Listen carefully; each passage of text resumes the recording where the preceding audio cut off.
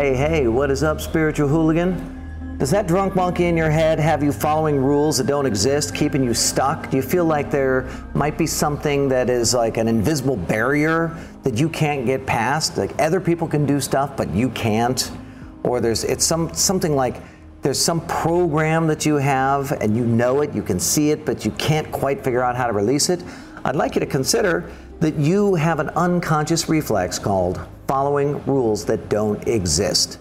My name is Matthew Ferry, and I'm bringing you your daily enlightenment. It's your moment to pause, to slow down, to get connected to enlightened perspectives. I want to help you to quiet your mind and restore your peace. The drunk monkey has unconscious reflexes, and I know I've been talking about the drunk monkey now for days on end. I think I have 23 total drunk monkey videos planned for you in this sequence, but here's what you need to know. The drunk monkey is the effect. That talking in your head is the effect. It's not the cause. So when you can see what the underlying motivation is and you change your motivation, the effect, the talking in your head changes. And in this particular case, the talking in your head diminishes. It quiets down and becomes less and less and less. Ultimately, that's the objective of achieving a quiet mind. So let's talk about following rules that don't exist. These are some of the things that I have noted occur. Here's how you know you're following rules that don't exist. You're not doing what it takes to live the life that you desire, and you have all these rules and all these reasons and all of these excuses, and I want you to consider that the rules, the reasons, the excuses, all of them fit in this category of following rules that don't exist.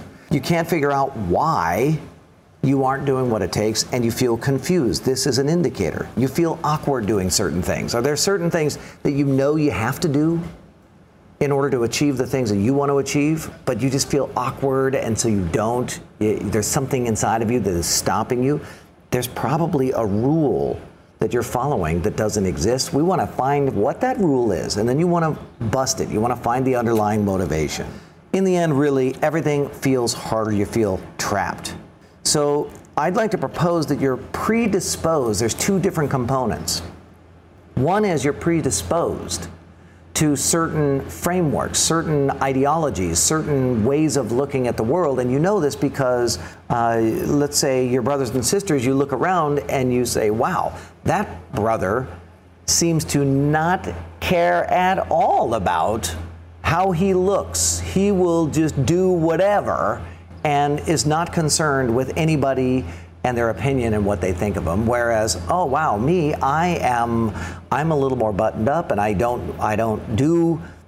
speak out, I don't, right? You see, like there's these differences is really what I'm saying. There's these differences that you see in the siblings that you have. You're predisposed to certain ways of thinking, and it's really, really important that you begin to catalog and identify what you're predisposed to. What did you come in believing?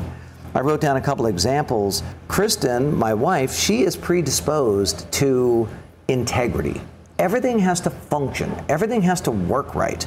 And while this is an incredible advantage, it also creates a tremendous disadvantage because there's so many gray areas that she feels uncomfortable moving into because the gray area itself doesn't quite have the full functionality that she's just predisposed to want to have. Everything needs to function and be in its proper place. Me, on the other hand, I'm predisposed to breaking the rules.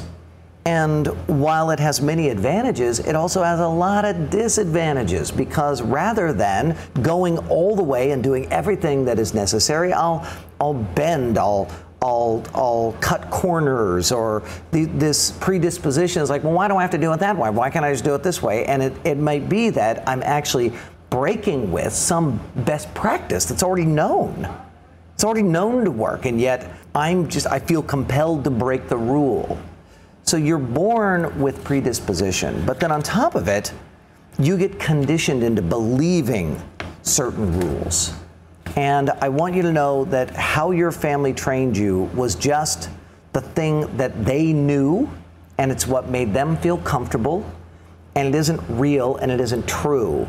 And I suspect that there are a lot of rules that you're following that aren't actually supporting you in living a life of enlightened prosperity.